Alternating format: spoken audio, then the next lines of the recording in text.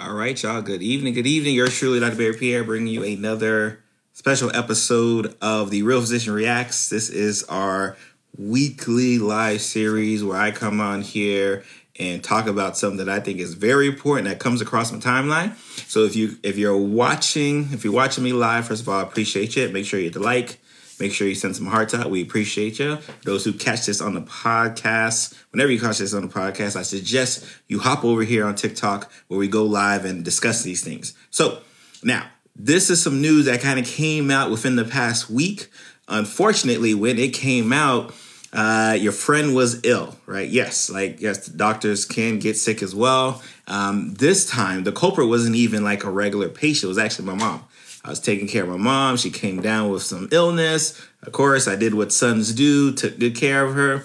And probably like 3 days later, those same symptoms she had, I got, right? Like lost voice. I was down in bed for probably like a day and a half.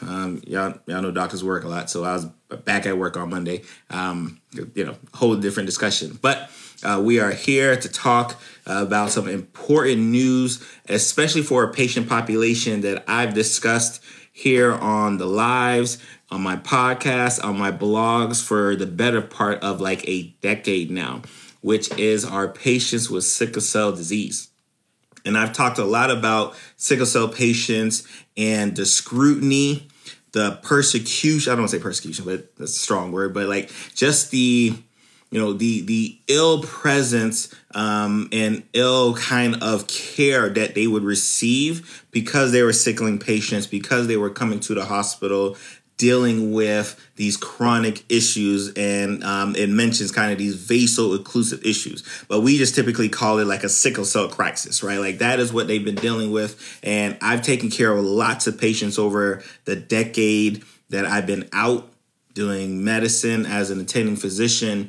And I don't have sickle cell disease, but I've had friends and family members with sickle cell disease, and I understand the plight of going to the hospital, saying you're in pain, and someone not believing you. Like there's plenty of studies out here, especially for Black folks, right? Plenty of studies out here that talk about this aspect of people not believing you when you are in pain. And no population faces that more. No population faces that more than our sickler patients. So when this news comes across my feed, right, FDA approved sickle cell treatments, including one that uses CRISPR, right, my eyes light up. One, for the technology. Y'all know me, especially if you've been following me. I'm a big technology buff, especially when it comes to healthcare. I think a lot of times people will take for granted that we can have technological advances when it comes to, our cell phones, when it comes to our computers, when it comes to our cameras. But for some reason, they don't think those technological advances will end up in medicine. And I love seeing when technology and medicine marry together and have, produce such a beautiful baby. So genetic medicine is the next frontier of the type of medicine that we are going to get to. And we're not going to dive deep into it tonight because that's a whole different discussion that, for some reason, it draws people on opposite sides. We're just going to be talking about the people who are going to be helped with news like this. So what's happening? FDA approved 2 new treatments. The first one, I want to make sure I got their names correct. Casgevy. The next name is Lyfgenia. I apologize if you're a part of that company and I pronounced that name wrong. Both are 2 remedies, gene therapy remedies for patients with sickle cell disease. And what is the problem with sickle cell disease? We'll do a quick little education. What is the problem with sickle cell disease? Sickle cell disease is a genetic disorder that causes our blood cells to sickle. Like it actually sickles. If you know what a sickle means, it's like the moon shape. It causes the sickle.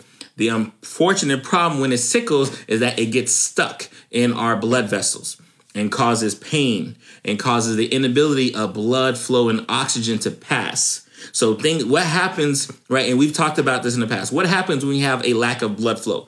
When you have a lack of blood flow in the heart, we call it a heart attack. When you have a lack of blood flow in the brain, we call it a stroke.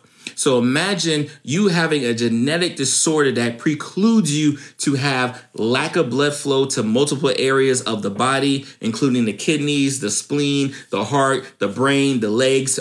Every organ you can think of, there's going to be an issue where you're having a lack of blood flow due to these sickling cells. And it only gets worse. And it's not like something that gets better when you're, older. No, it only gets worse the older you get. And you'd be surprised the amount of patients, especially teenage to young adult patients with sickle cell disease who already don't have a spleen. I want you to think about that. They lost a spleen by the time they're a young adult. And the reason why is because the spleen is, I like to call the spleen almost like our garbage collector, right? Our spleen does a good job at picking out the impurities in our blood and getting rid of them.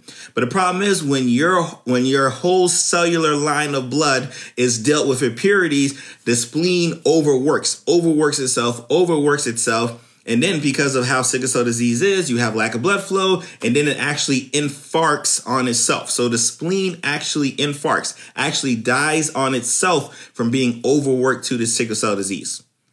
So that's, again, and from a patient perspective, right? So because you guys don't need to necessarily know the clinical aspect of it. From a patient perspective, what does that mean? You have a patient who are, again, typically African-American or Asian American or Asian descent. You typically have a patient who ends up in the hospital for multiple issues associated with sickling crisis, whether it be due to intense pain, whether it be due to the infarcted organs, illnesses just in general, pneumonia, flu, like whatever the thing is, it's severely affected with our sickling patients. And what typically occurs is because the pain is so great. If you know anyone who has sickle cell disease, ask them to try to describe what that pain feels like. They just don't know. They just say their body hurts everywhere. And a lot of times it gets localized. So a lot of times maybe their arm hurts, maybe their leg hurts, maybe their back hurts. And there's really nothing they can do. There's no position. There's no water. Like there's nothing that they can do to try to prevent this. So it gets to the point, and what I love my hematologists, oncologist doctors for this, is that they try to manage the pain on an outpatient basis, right? They try to give you pills to deal with the pain, till the discomfort, until you can't no more. And then you end up in a hospital. And because of I like to blame, I don't like to blame, but it's kind of true. Because of the opioid epidemic, right, that actually destroyed this country, right, it continues to cause us problems. You now have a class of healthcare professionals who don't believe, right, like that you're in the type of pain that you're in. Why? Because when there's labs that I run and all of your labs look normal. What do you mean you're in such intense pain? Like, no, your heart rate's fine. What do you mean you're in such intense pain? Because these are people, sickle patients. If you talk to sickle cell patients, they will tell you that they're always in pain. Like, who is Bruce Banner, right? When he talks about again, if you're a Marvel fan, right? Where he talks about no, I'm always angry, right? Like sickle cell patients are always in pain. What tends to happen is this pain enough that I need to sit down somewhere for a day? Is this pain enough that I need to go to the hospital? That's what typically happens. So it's not as they go, 4 weeks, 1 month, no pain whatsoever. It's just that they're always in pain, but they kind of deal with it. They kind of deal with the discomfort until they can't deal with it no more. So then they run to a healthcare system that's supposed to be taking care of them, and they do nothing of the sort. And I've said this before, unfortunately. And again, because I've been the hospitalist physician who's had to convince other hospitalist doctors, like, hey, you know what? Just give them pain medication. What are we doing here? Like, what are we doing here? Like, even if, right? I always give my docs and my medical students the benefit of the doubt, right? Or residents benefit of the doubt. I say, all right, let's say they're pain seeking, right? Let's say that's the issue that they have. Like, what are we going to do about it? We're hospitalist doctors. If a person is coming here to say, hey, I'm dealing with some discomfort, I'm dealing with some pain, like, we got to do what we have to do. Like, so for us to try to change, right, this matter now, it doesn't make any sense in the world, right? Like, take care of the pain. Like, and pain is such a significant issue where we think that a person in pain has to have a high heart rate, all these other things here. But again, when you always live in pain, your blood pressure could be normal. When you always live in pain, your labs can be normal, but you're just dealing with the pain. You're just dealing with these crises. Because again, there's not great lab tests that show, oh yeah, this person is in a sickle cell crisis, right? Someone said it, like the localization of pain is just normal. It's normal. Like they just like, all right, yep, it just is what it is. I'm going to have this pain today. And I've had patients who have gone to multiple hospitals just to be admitted to deal with their pain. Multiple hospitals, right? I got plenty of stories for you, right? I won't bog it down now. But there's plenty of stories where these patients are coming to our system of care and not feeling loved, not feeling cared for, and feeling shunned away. So when I see this article right here that says, hey, this a new treatment, right, that could possibly take that feeling away from them, like I'm jumping for joy, right? Now, of course, there's some questions. We got some questions. And I know, because I know how everyone's thinking, right? When you have the sickle cell crisis, right, and now you have these treatment options, what goes on? What is happening with these treatment options? And more importantly, what the process, right? Because it's not like, hey, I take this pill and I'm on my way. Unfortunately, it is not. Because what has to happen in a general layman's type of form is that they have to take our original blood cells, our sickle cell patients, right? They have to take our blood cells from the sickle cell patients and then again, edit them, right? And again, it sounds sci-fi, but I love it, right? Edit them so now that it stops making those sickling blood cells, right? They have to do that. And there's a couple things that happen, right? Obviously they gotta get your blood cells, right? That's one, right? They have to get your blood cells to do so, right? And then they essentially have to give you like chemotherapy to knock down everything that's in your system, right? Why? Because once they take your original blood cells and then they do what they need to do with these new medications here, right? Casgevy and LifeGeni, right? Then they have to put it back in your body, right? But they can't put it back in your body if the old cells are still lying around. So they have to get rid of all the old cells. So this is not a quick process, to say the least, right? This is not a quick process. And more importantly, especially for my economically inclined folks on the timeline, this isn't a cheap process. So what does that mean to me, right? So what am I thinking about, right? When I see, all right, this is a process that's not quick and not cheap. How is the population who's likely going to benefit actually going to get this? That's my first question right off the rip.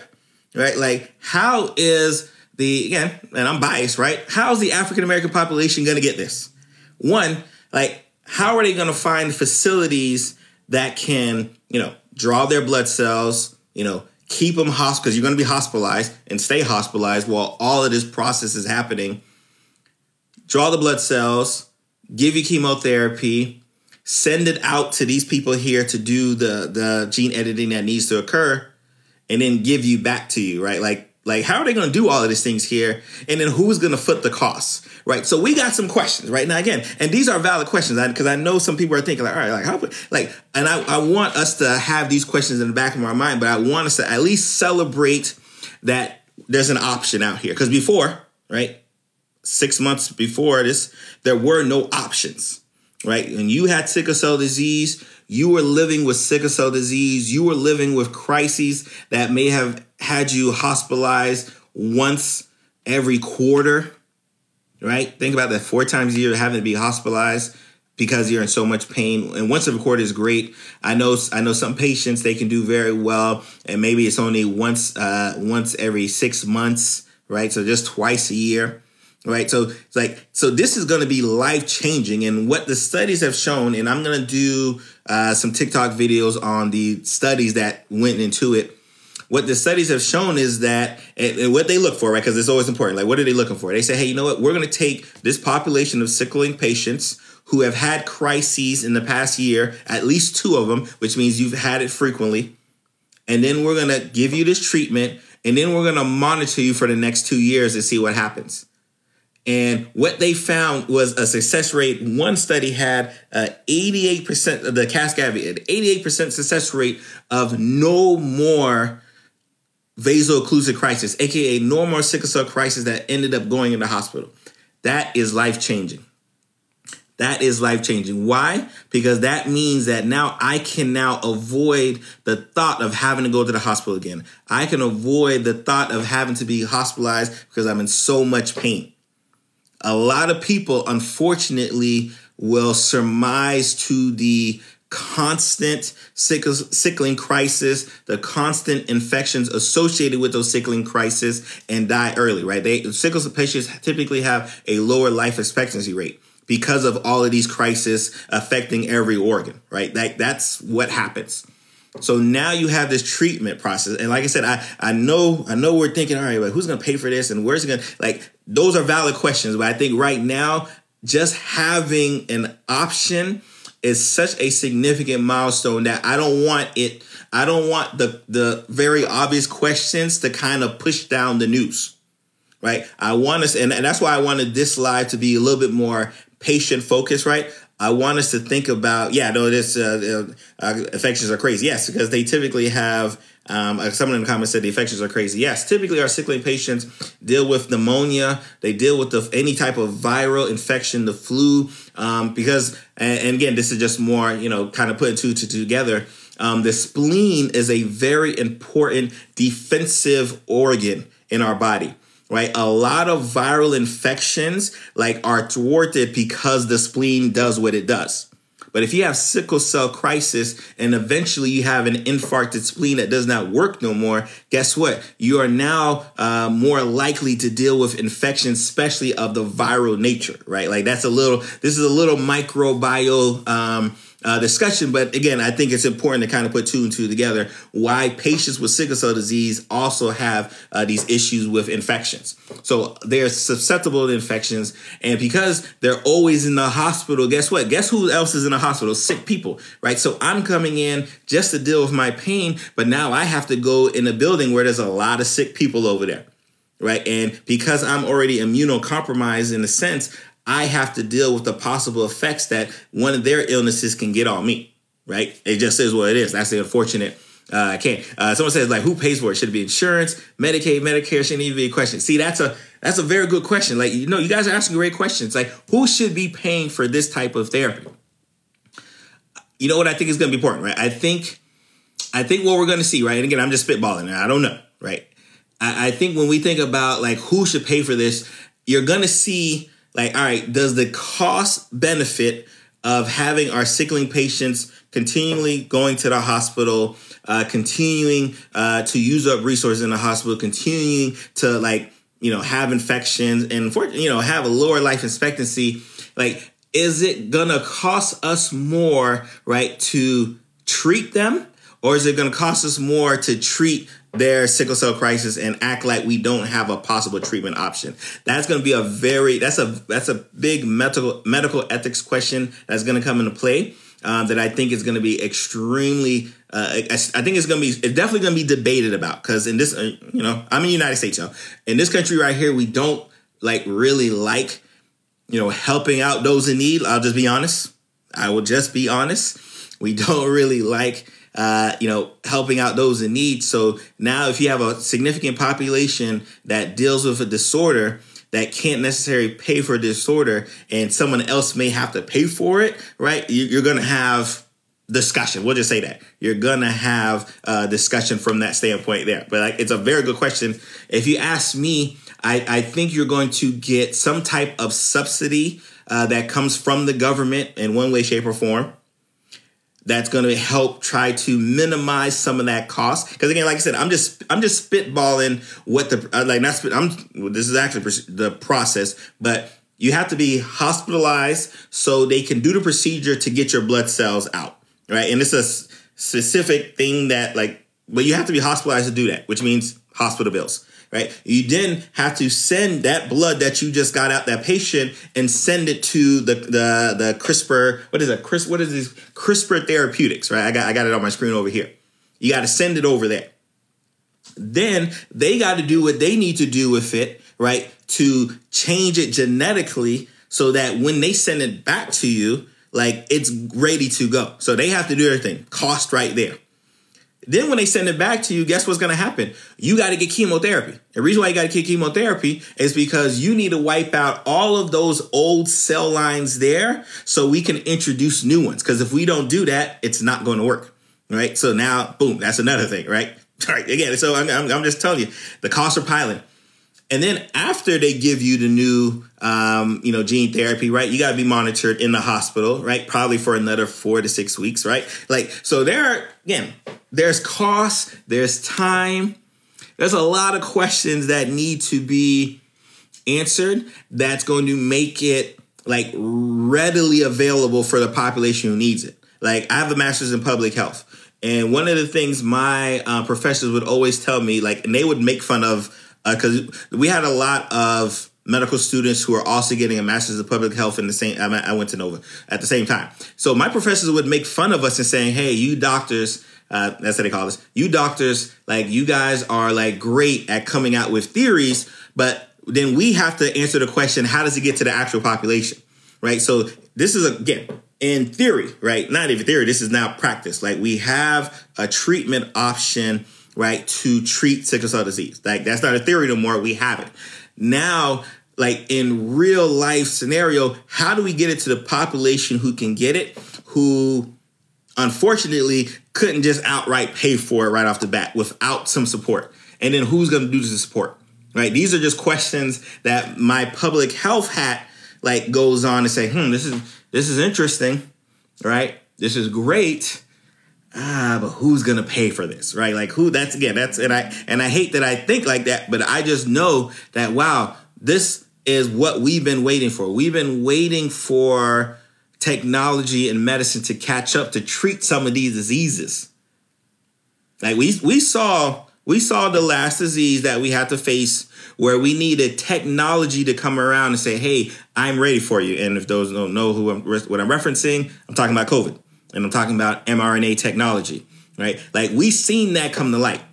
And we saw the immense benefits of having mRNA technology in our vaccines. We didn't have that before. We got that now.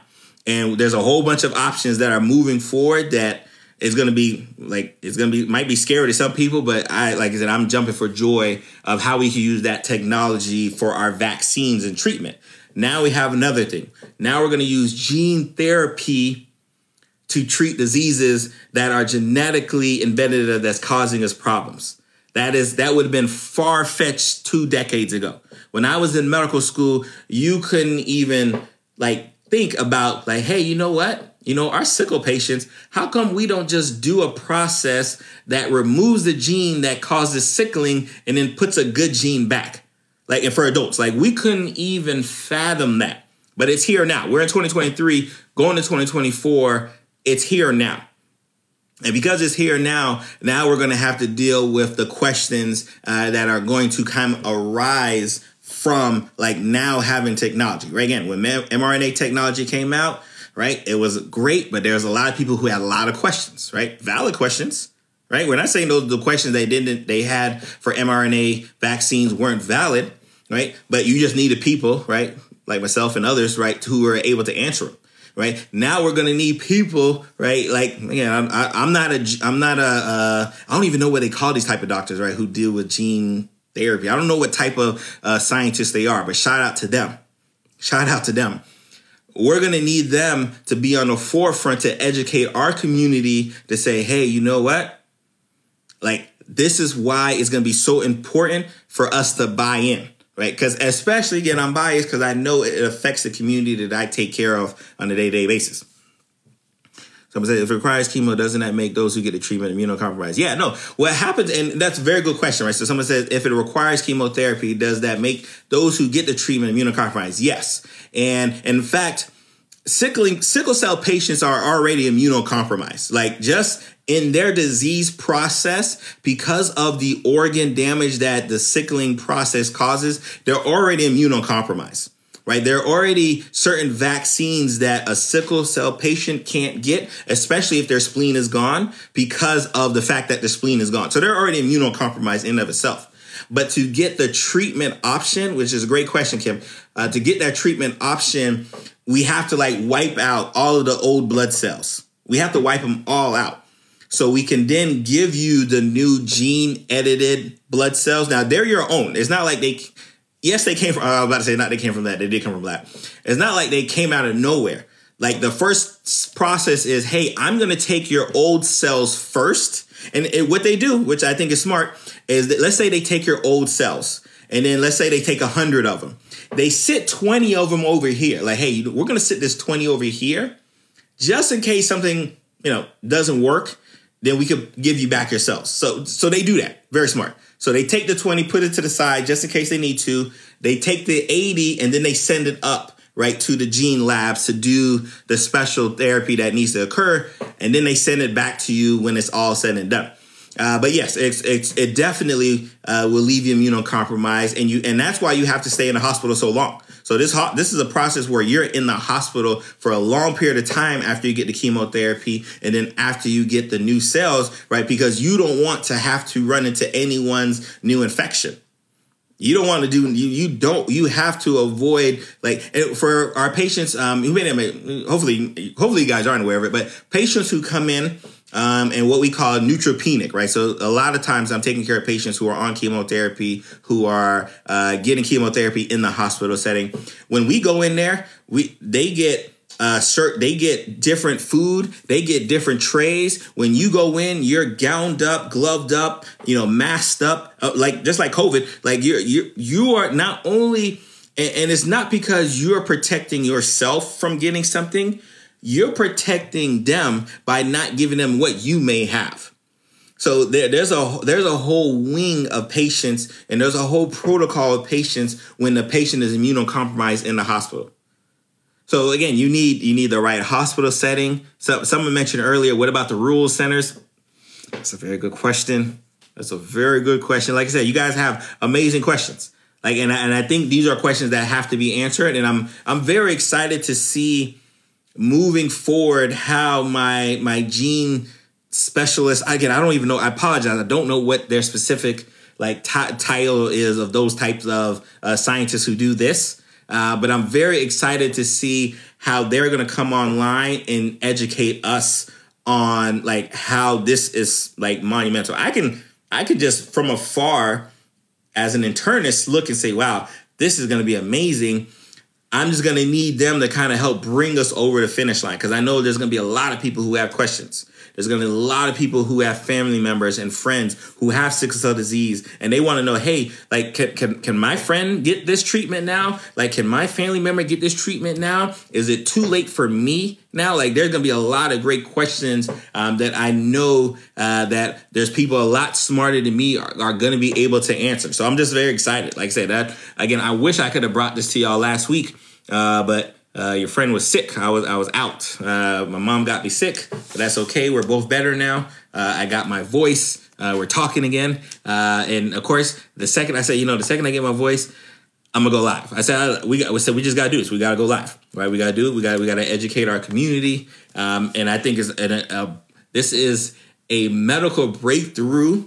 Just like mRNA vaccines were a medical breakthrough, this is right on the cusp. Because again, this is just the start. I don't even want to talk about other disease processes that we can treat with gene editing therapy. We're not even going to, trust me. Trust me, they're not stopping at sickle cell disease. I can 100% assure you that. That I can assure you. They're not going to stop at sickle cell disease with the gene editing therapy. Let me put because I know people call me capitalist. Some of my followers, they like to call me a capitalist, but I'm just a realist. And I recognize in medicine, they don't typically do things if money is not involved, right? So I know I'm putting my capitalist hat on and I say, oh, you know what? If they can do this with sickle cell disease, which again has a, finite population, imagine the diseases that they can do that has a bigger population, AKA a lot more money involved. It's happening. I'm pretty sure there's studies in the works now for that to occur, right? Let me ask. I'm gonna answer a couple questions before we get up out of here. What about patients who bottom out during chemo and can't take no more? Oh, so this is a very good question. So what typically happens during chemotherapy is let's say boom, you get the chemotherapy, right? So because it's not like a prolonged process per se, right? It's not like for 4 weeks you're getting chemotherapy. Yeah, someone said it, type 1 diabetes, so you know it. A lot of cancers, you know it. Because that diabetes is definitely what I was thinking about. So let's say you're getting chemo. You might get chemotherapy for like 3 to 5 days, right? It may be a 3 to 5 day process of chemotherapy. But the thing is, all of the effects from that chemotherapy, you don't start feeling for like 2 to 3 weeks, which is why you have to stay in the hospital.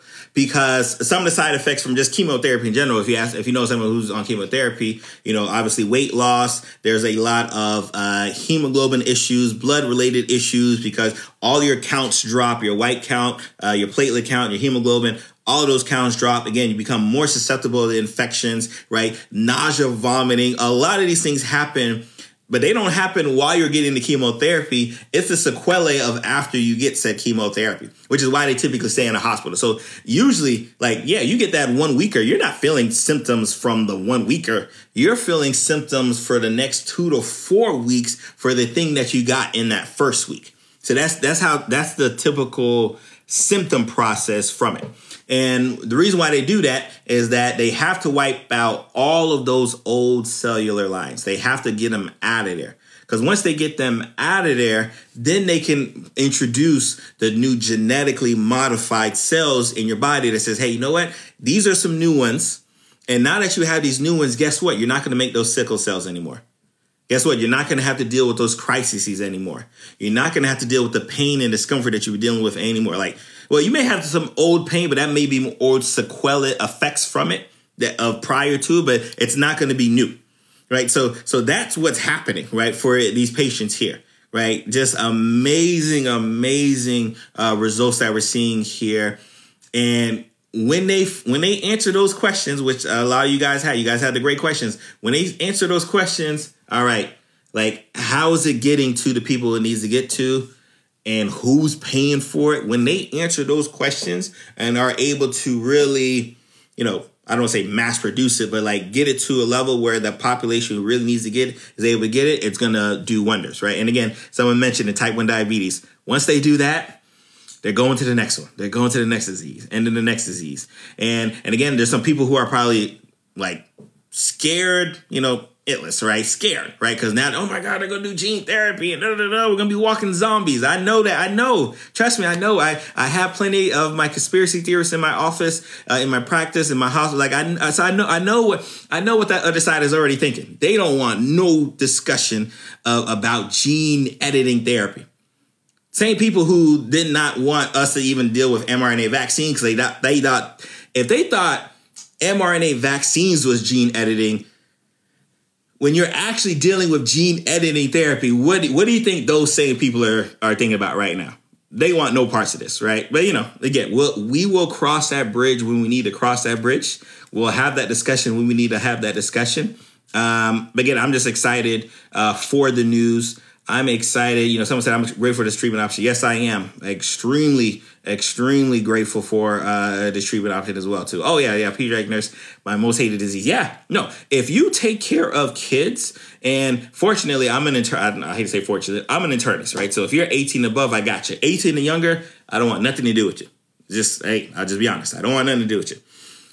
But if you have taken care of people who just look in pain, just look uncomfortable, and are looking at you like, hey, I'm in pain. I know it don't look it, but I really am hurting right here. And the reason why it's so bad in the hospital, because let's say, I know a lot of people I know people are familiar with Percocet. Let's say Percocet. Let's say, your typical patient who comes in with some pain, discomfort is asking for 1 Percocet, right?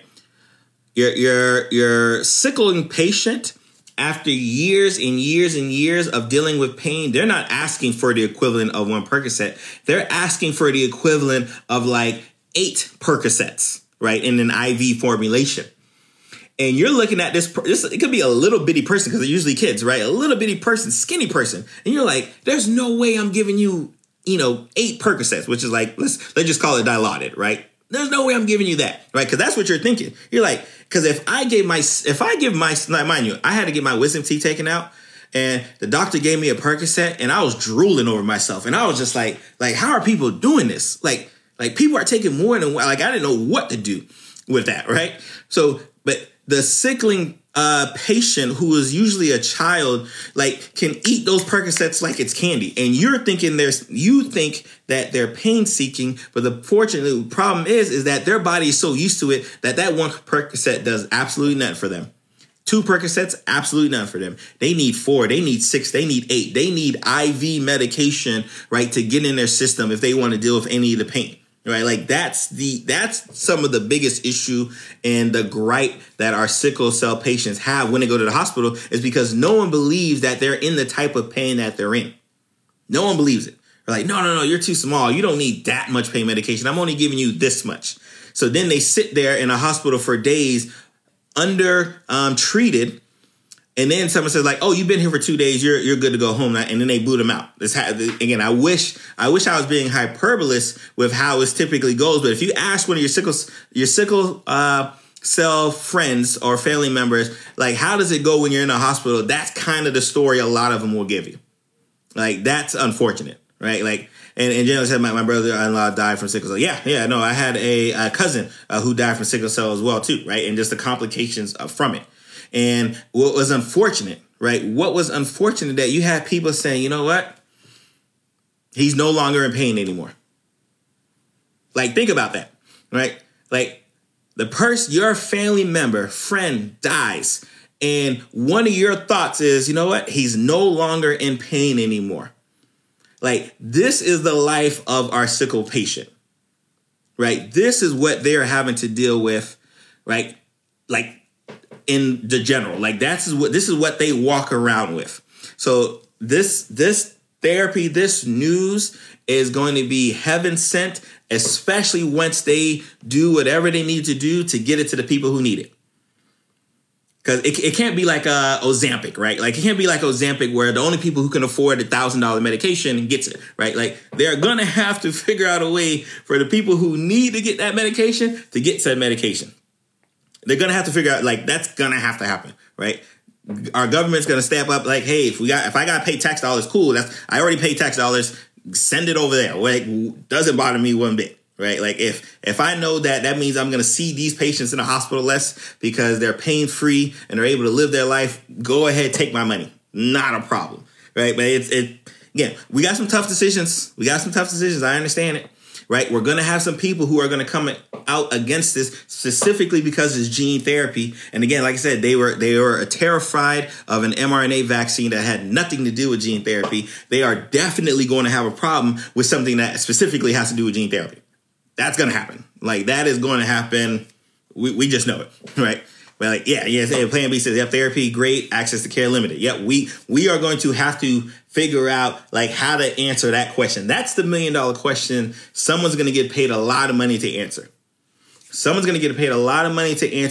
How do we get this to the population that needs to get it? It's great therapy, right? The way we were able to do mRNA vaccines and the way we were able to give it to as many people who could get it. And at this point, it's like billions of people have gotten an mRNA vaccine one way, shape, or form. The way we do that, like, we're going to have to figure out how to do it with this. I'm excited. I'm very excited for what's to come. I know, like I said, people who get paid a lot more than me are thinking about, like, how to answer that question. I am going to be following a lot of again, like I said, maybe they're geneticists, right? Because I was just thinking, like, what to call the scientists. Maybe they're geneticists. I'm going to start following geneticists. Maybe if there's a geneticist on TikTok, I don't know. If there's a geneticist on TikTok, at them for me, right? So I can follow them, right? Because I'm going to be, I got some questions that I'm going to need them to answer, right? So again, y'all be blessed. Y'all have a great evening. Thank you for joining this week's live. Like I said, we do this every Thursday night, usually starting about 8:30, 9-ish, something around that time frame. And then I'll be dropping some videos throughout the week, just kind of following up on this amazing news Y'all be blessed. Have a great day. Make sure if you missed this, I will be dropping this on my podcast tomorrow. It will be on my YouTube page tomorrow as well, right? So you'll get to catch up to it all. Y'all be blessed. Make sure you hit the likes. Make sure you hit the follow. And y'all have a good one, guys.